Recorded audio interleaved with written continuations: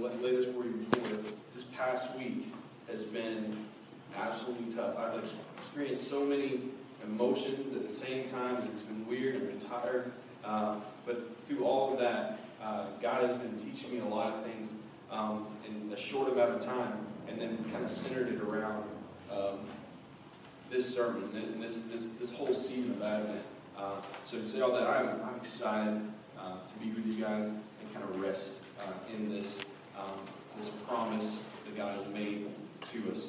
And so to begin, if you grew up anything like me, and a lot of you grew up a lot longer ago than I did, but the Christmas season within a church body was maybe looked a lot different than maybe what we're going to do this month. I know for me, and it's not taking away from any of that, we definitely focused on the nativity scene a lot. There was not a lot going up into Christmas Day.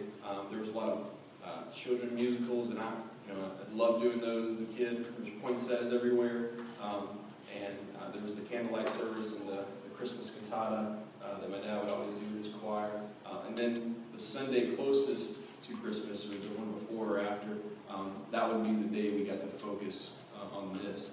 And so when I got to college, I kind of heard with Advent. I had never heard about Advent. I had no idea. So I got to hear about this and then experience it through other guys' sermons, other podcasts, through other churches. I got to see this focusing not just on the birth of Christ, this whole idea of Jesus coming to rescue us, and we're going to talk about this promise made. Later on, and through this series, we're going to talk about different ideas of this promise and what happens after this promise is made. But just today, we get to focus on the promise made and how big that really is to us. So Advent, and I had no idea there's like Advent calendars. That's a big deal. I had no idea that was a thing, but I was told that was one of them. One way to celebrate Advent, these calendars, you open up different days, and then also through candlelight, which we're going to do this month too.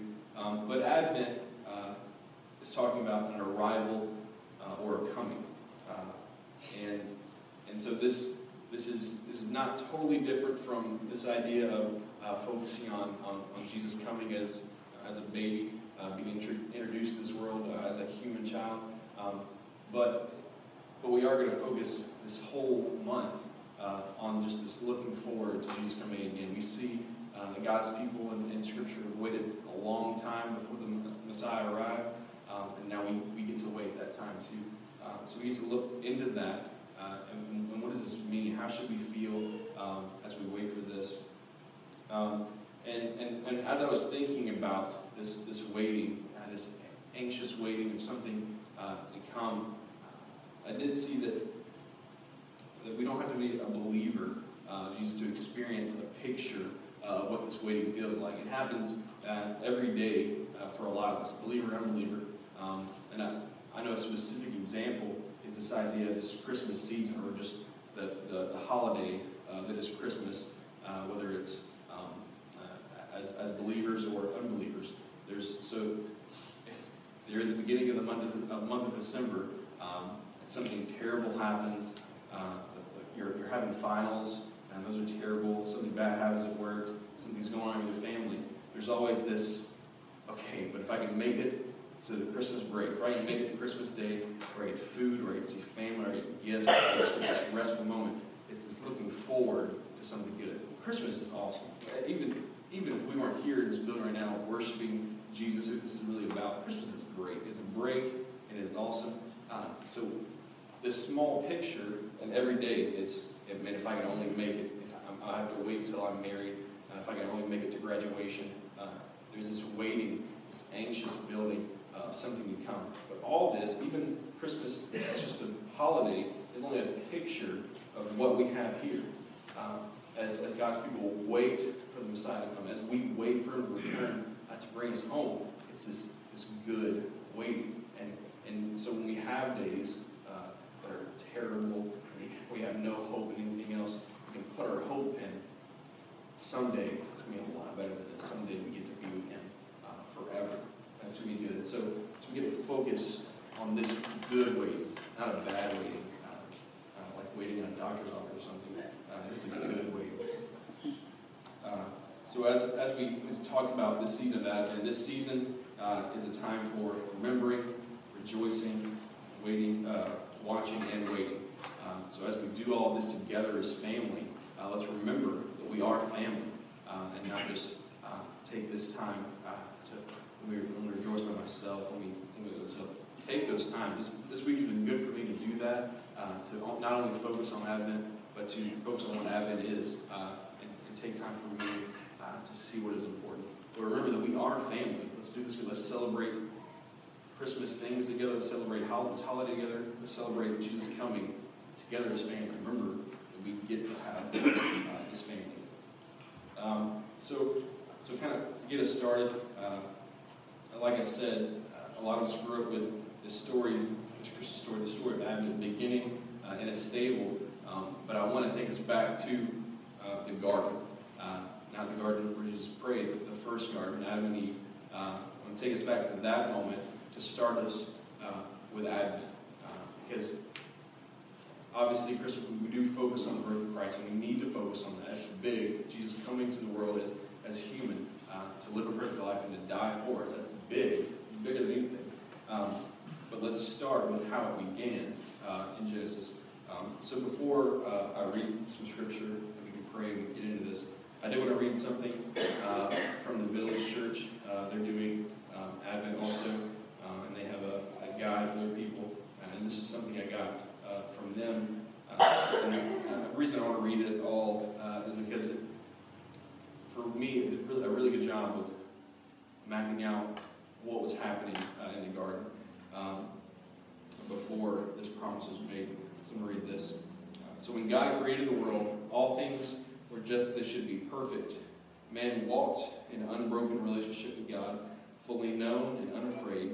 But in an instant, all that changed as Adam and Eve disobeyed God's good instruction. They took of the fruit and ate, and sin entered the world. Fellowship broken, peace shattered, creation thrown in darkness, thrown in chaos. Darkness, depravity, fear, shame, and selfishness flooded the human heart, separating man from God. The situation was dire. But then, after all this happens, after all this mess happens, sin enters the world, this brokenness happens, we get to Genesis 3, chapter 15. So if you Bibles, you can go ahead and turn to that. So God has seen what has happened. He knows what happens, obviously. And Adam and Eve realize they're naked. They realize what has happened. And before God addresses man and woman, he addresses the serpent. And we'll start in verse 15. I will put enmity between you and the woman, and between your offspring and her offspring. He shall bruise your head, and you shall bruise his heel. Let's pray real quick. Father, I thank you so much for this gospel, God. I thank you for everything that it covers. All this sin that we deal with, God. Everything that we think is good, that is not enough, God. I thank you that it covers that. Thank you so much for this picture that you show us in Genesis of your Son coming one day to save us, God. I thank you so much for this gift, this promise made to us, God. So God, I pray that you are with us today as a church body. God, I pray that we remember that we are family, not only in this building, God, but those who are with us today, and not even who are part of the crossing, God, but we as believers are this family, God. I pray that as this season comes, that we not shrink to our different buildings, God. We can love one another, and in doing so, learn how to love Monroe the right way, God, especially in this season that we see a lot of problems, God. So God, I thank you for this time of worship and proclaiming the gospel, God. I pray that this is not about me and my desire to please anyone, God, but you just speak through me. I allow the Spirit to do that, God. So I thank you so much for your word for Jesus, God. Amen. All right, so we do see this picture of Jesus coming someday. I know that reading a lot of commentary, some people are just talking about the strife that happens between man and snake, but I don't see how you can make it that small, this moment that God is speaking to the serpent, representing Satan. So we see this idea that though Satan will bruise Christ's heel, that in the end, Christ will bruise his head. So speaking that sin will not have a final say. Sin will be destroyed someday.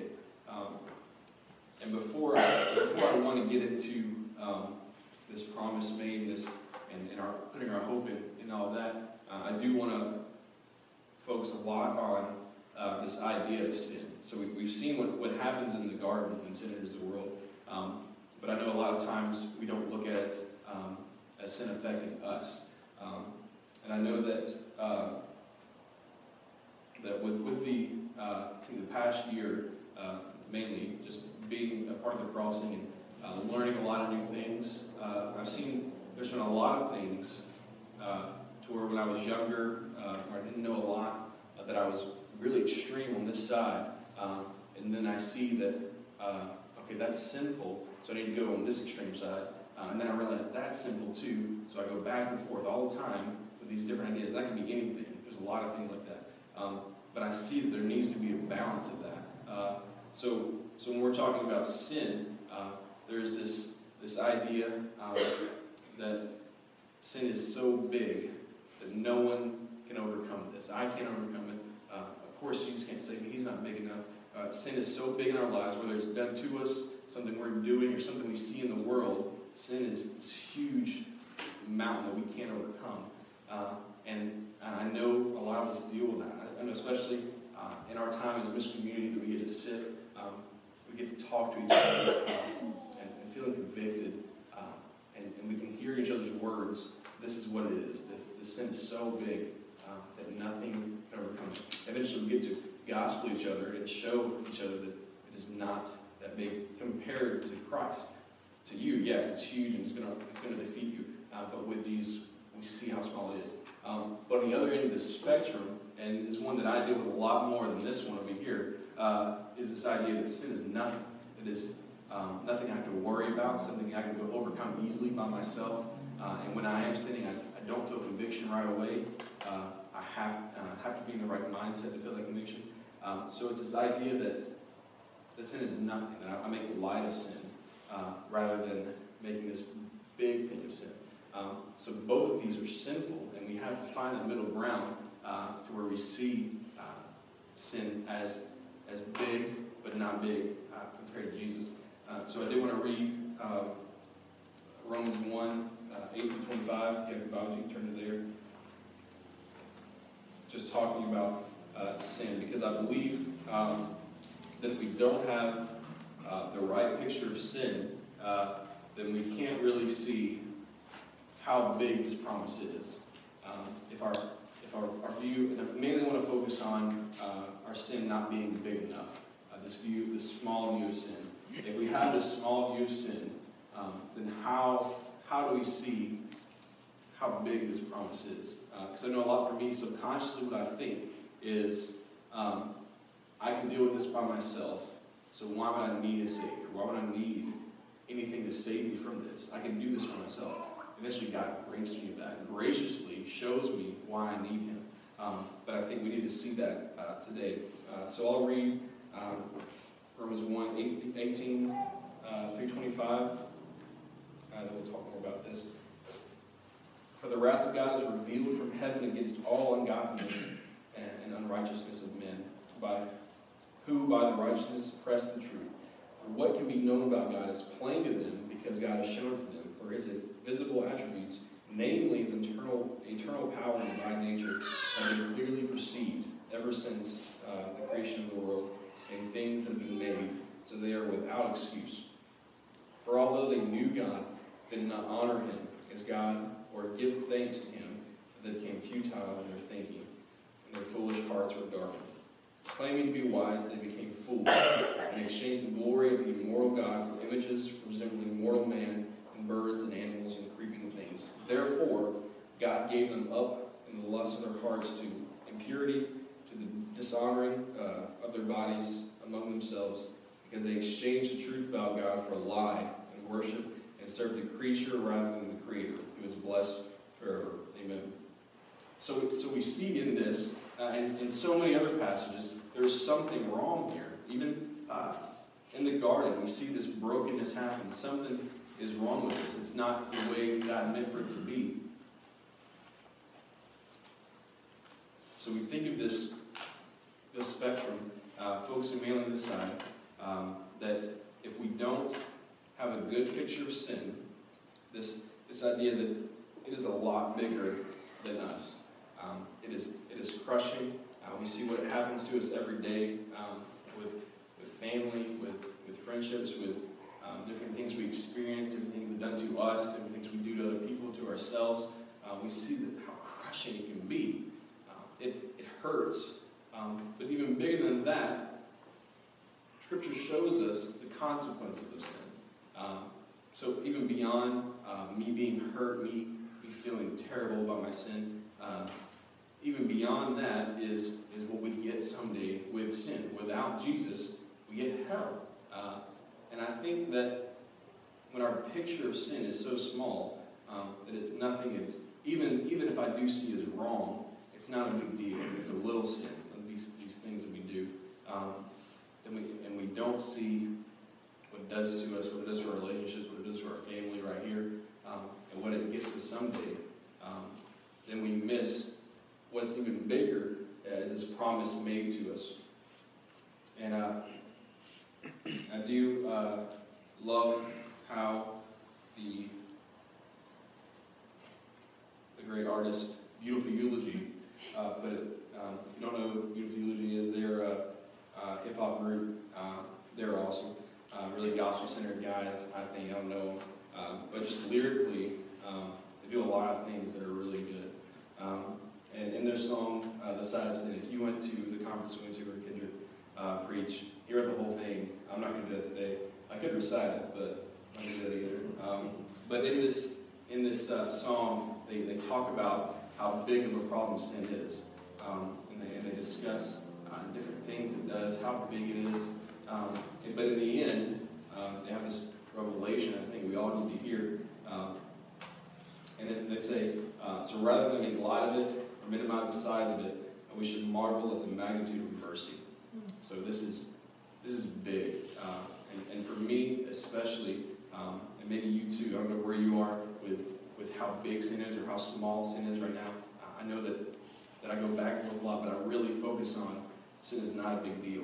So rather than trying to make light of it or minimize the size of it, so rather than me trying to put my sin down and maybe quote stuff at it, or just believe that I'm bigger than that, making my sin small, rather than dealing with this sin by myself, marveling at the magnitude of mercy, seeing how big, and for us today, this mercy is this promise made.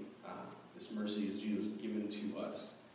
So rather than dealing with sin any by myself, seeing how big mercy is, seeing how big the gospel is, and focusing on that and loving that. And out of that love, out of seeing Jesus for who he really is and how big he is and how much he loves me, out of all of that, everything else seems so much smaller.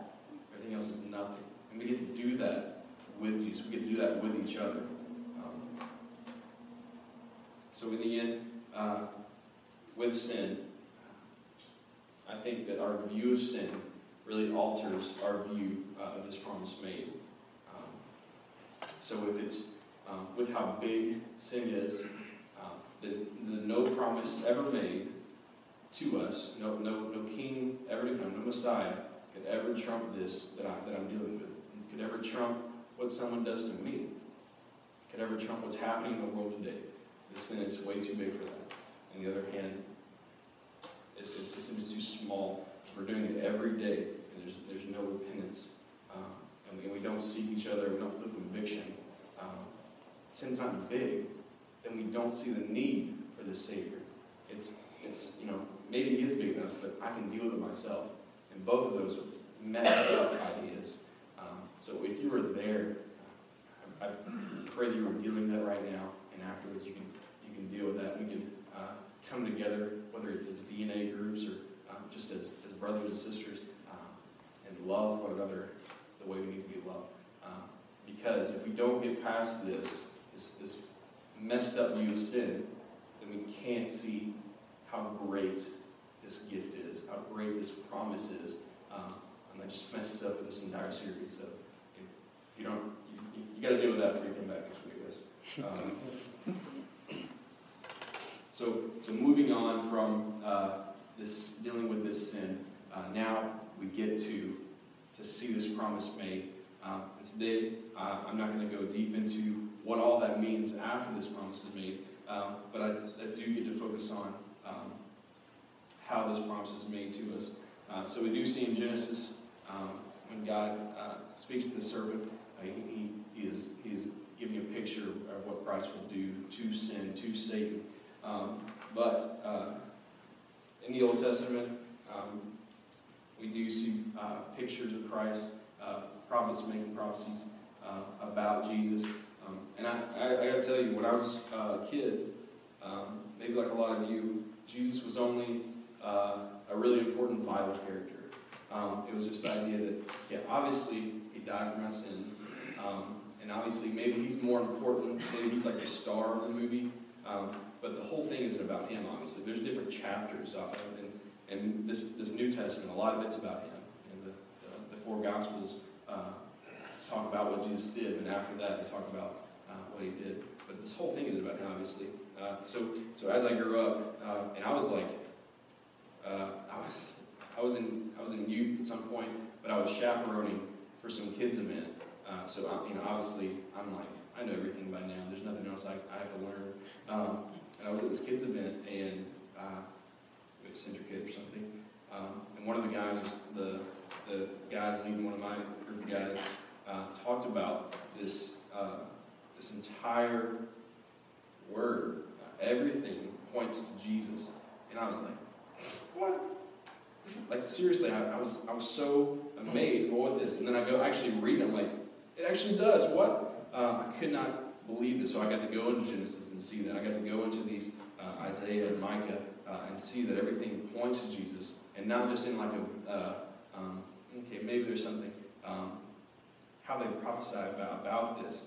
And though it is very dim, and we see it's very vague, because they're not there with Jesus, they give a picture of what's to come. And this is not only to show us how amazing God is in fulfilling these prophecies, but just gives us hope as these prophets look forward to something so much better as they deal with everything, that we get to look forward to something so much better as we deal with stuff today. So I'm going to read a few of these. First in Micah 5, verse 2.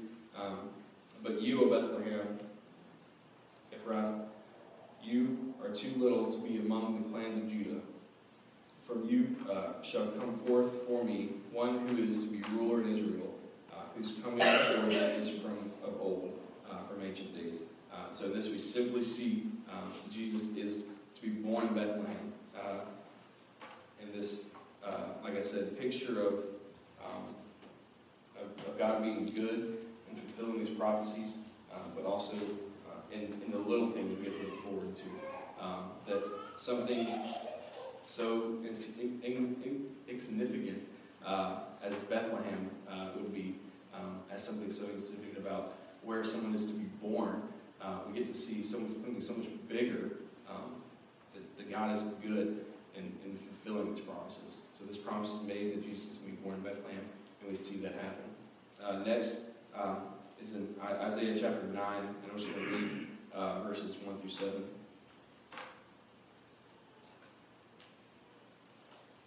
Just turn to chapter 1. But there will be no gloom for her who is in anguish in the former time brought into contempt, the land of Zebulun, and the land of Naphtali. But in the latter time, he made glorious the way of the sea, the land beyond the Jordan, Galilee of the nations. The people who walked in darkness have seen a great light. Those who dwelt in the land of deep darkness, on them has light shone. You have multiplied the nation. You have increased its joy. They rejoice before you. as we joy at the harvest, as they are glad when they divide the spoil. For the yoke of his burden and the staff of his shoulder, the rod of his oppressor, you have broken on this day of Midian. Every boot in of the tramping warrior in the battle tumlet, and every garment rolled in the blood will be burned as fuel for the fire. For to us a child is born, to us a son is given, and the government shall be upon his shoulder, and his name shall be called Wonderful Counselor, Mighty God, Everlasting Father, Prince of Peace. Of the increase of his government and peace there will be no end. On the throne of David and over his kingdom, to establish it and uphold it with justice and with righteousness from this time forth and forevermore. The zeal of the Lord of hosts will do this. And this is awesome. Even to see verses 6 and 7, just not only talk about a child being born, not giving us any doubt that Jesus is the Messiah, if you had any doubts. But then showing us that the government shall be upon his shoulder, and his name shall be called Wonderful Counselor, Mighty God, Everlasting Father, Prince of Peace. These prophets give us pictures of what is to come for them, and then that gives us an idea of what is to come for us. So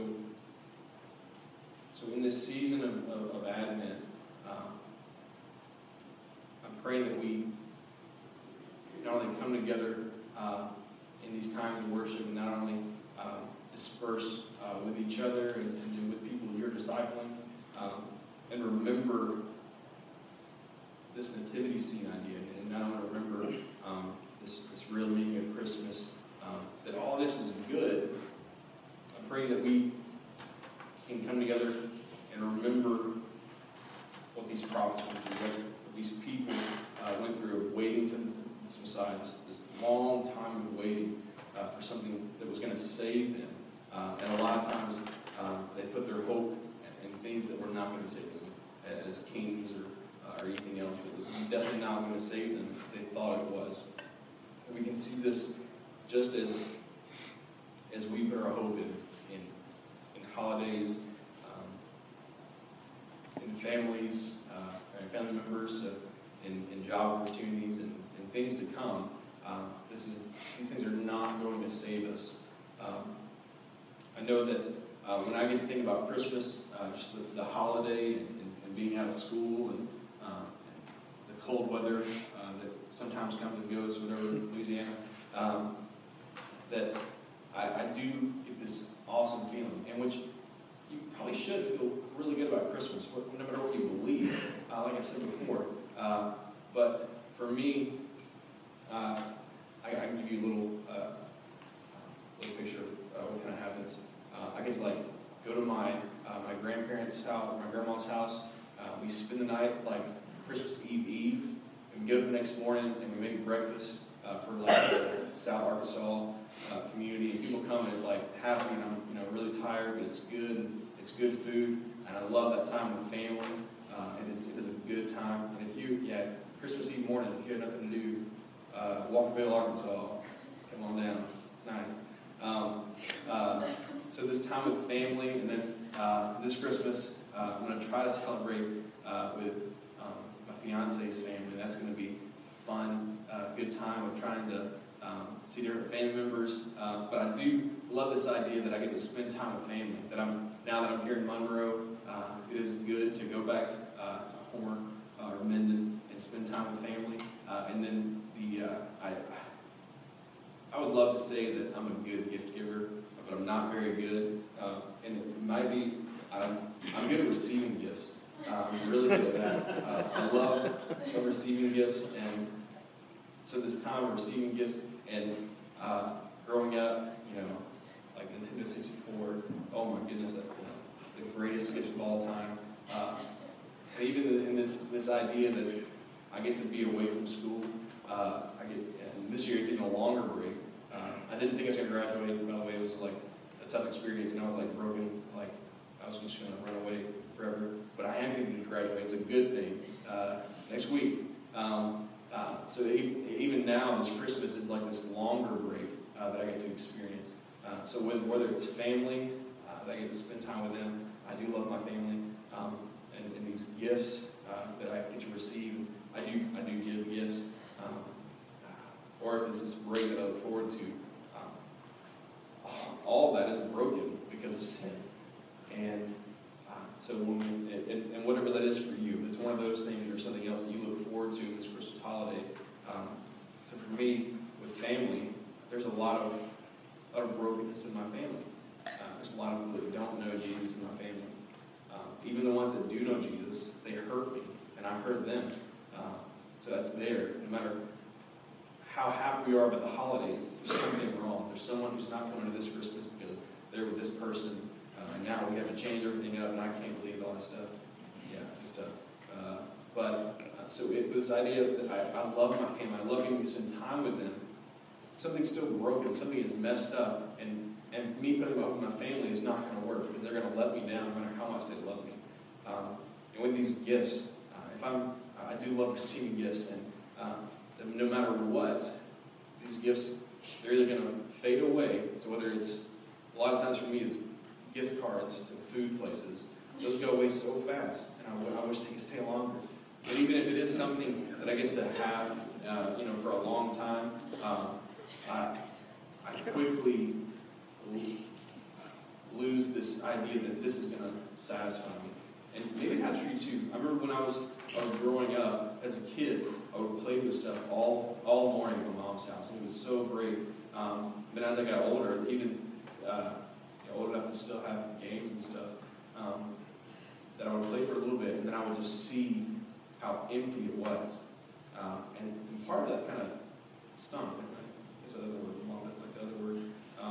It stunk because I was putting my hope in this day, in these gifts that I knew that I might get these gifts, and then it's just empty. It's gone. And gifts are good, but if we put our hope in these gifts, it's empty. It's not eternal. It is not good enough to save us. And then if we put our hope in this break, whether it's school for you or you get a little break from work, you have to go to school eventually. You have to go back to work eventually. So we put our hope in this break. I know for my dad, it happens. It seems like every time we get a break, he talks about how short the breaks are. I think they're the same amount of time, but they just seem to go by a lot quicker. So we're putting our hope in these things. They're good things, and we should be excited about getting to celebrate this with each other, with other family members.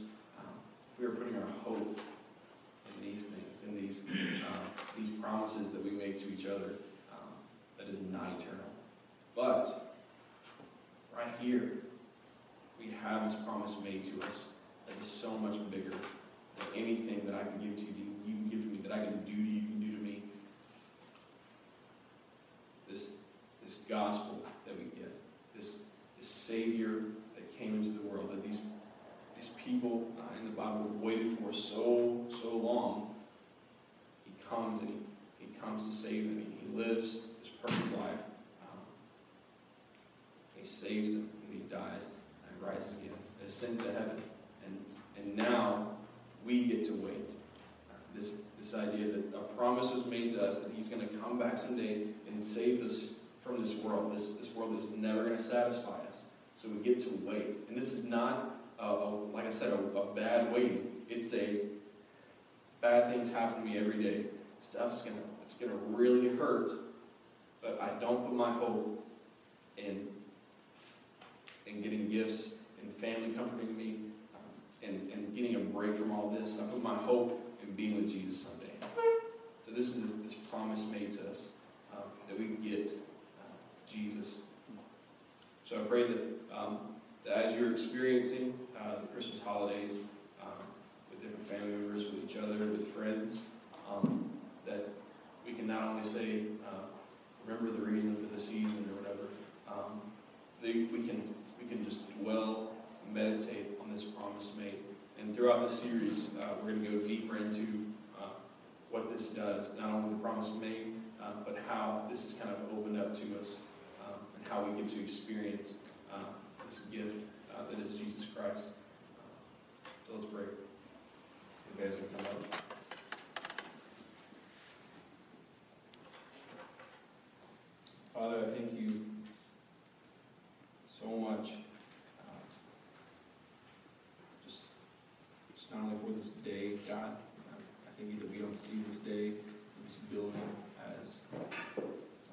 so important, God. We don't worship this day of this building, God, but I do thank you for this day of rest that we get to experience each other. I do thank you for this building that we could stay warm in for a little bit, God. I thank you for this season that we get to experience, God, that it can not only be about the gifts and the family and the music on the radio, God, but that we can look to how much bigger this is, God, that we can start in the garden and see how broken and messed up the world is because of sin, God. But instantly, after we see this, God, I pray that we can see that what is so much bigger is this promise made to us, God. That you are sending a Savior, God, to save us from this, God. So, God, I pray that as we get to experience Advent together as family, God, that we're not putting our hope in how well the crossing is doing, God. We're not putting our hope in each other, God, but we can put our hope in you and this hope in being with you forever, God. And when stuff hurts, and when stuff we do to ourselves hurts, stuff someone else does to us hurts, God, that we cannot look to each other, God, but we look to you first. And out of that pours this love for one another. And out of this love for one another, God, as we're going together in this Advent season, that this love can be poured out into the city of Monroe, God, that we can see people saved for you, God. I pray that we not focus on ourselves this Christmas season, God, that we can focus on you and out of this love for your people, God. I thank you so much for this family and the love we have for each other, God. I pray that grows so much more. I love you so much, and I thank you for this, God.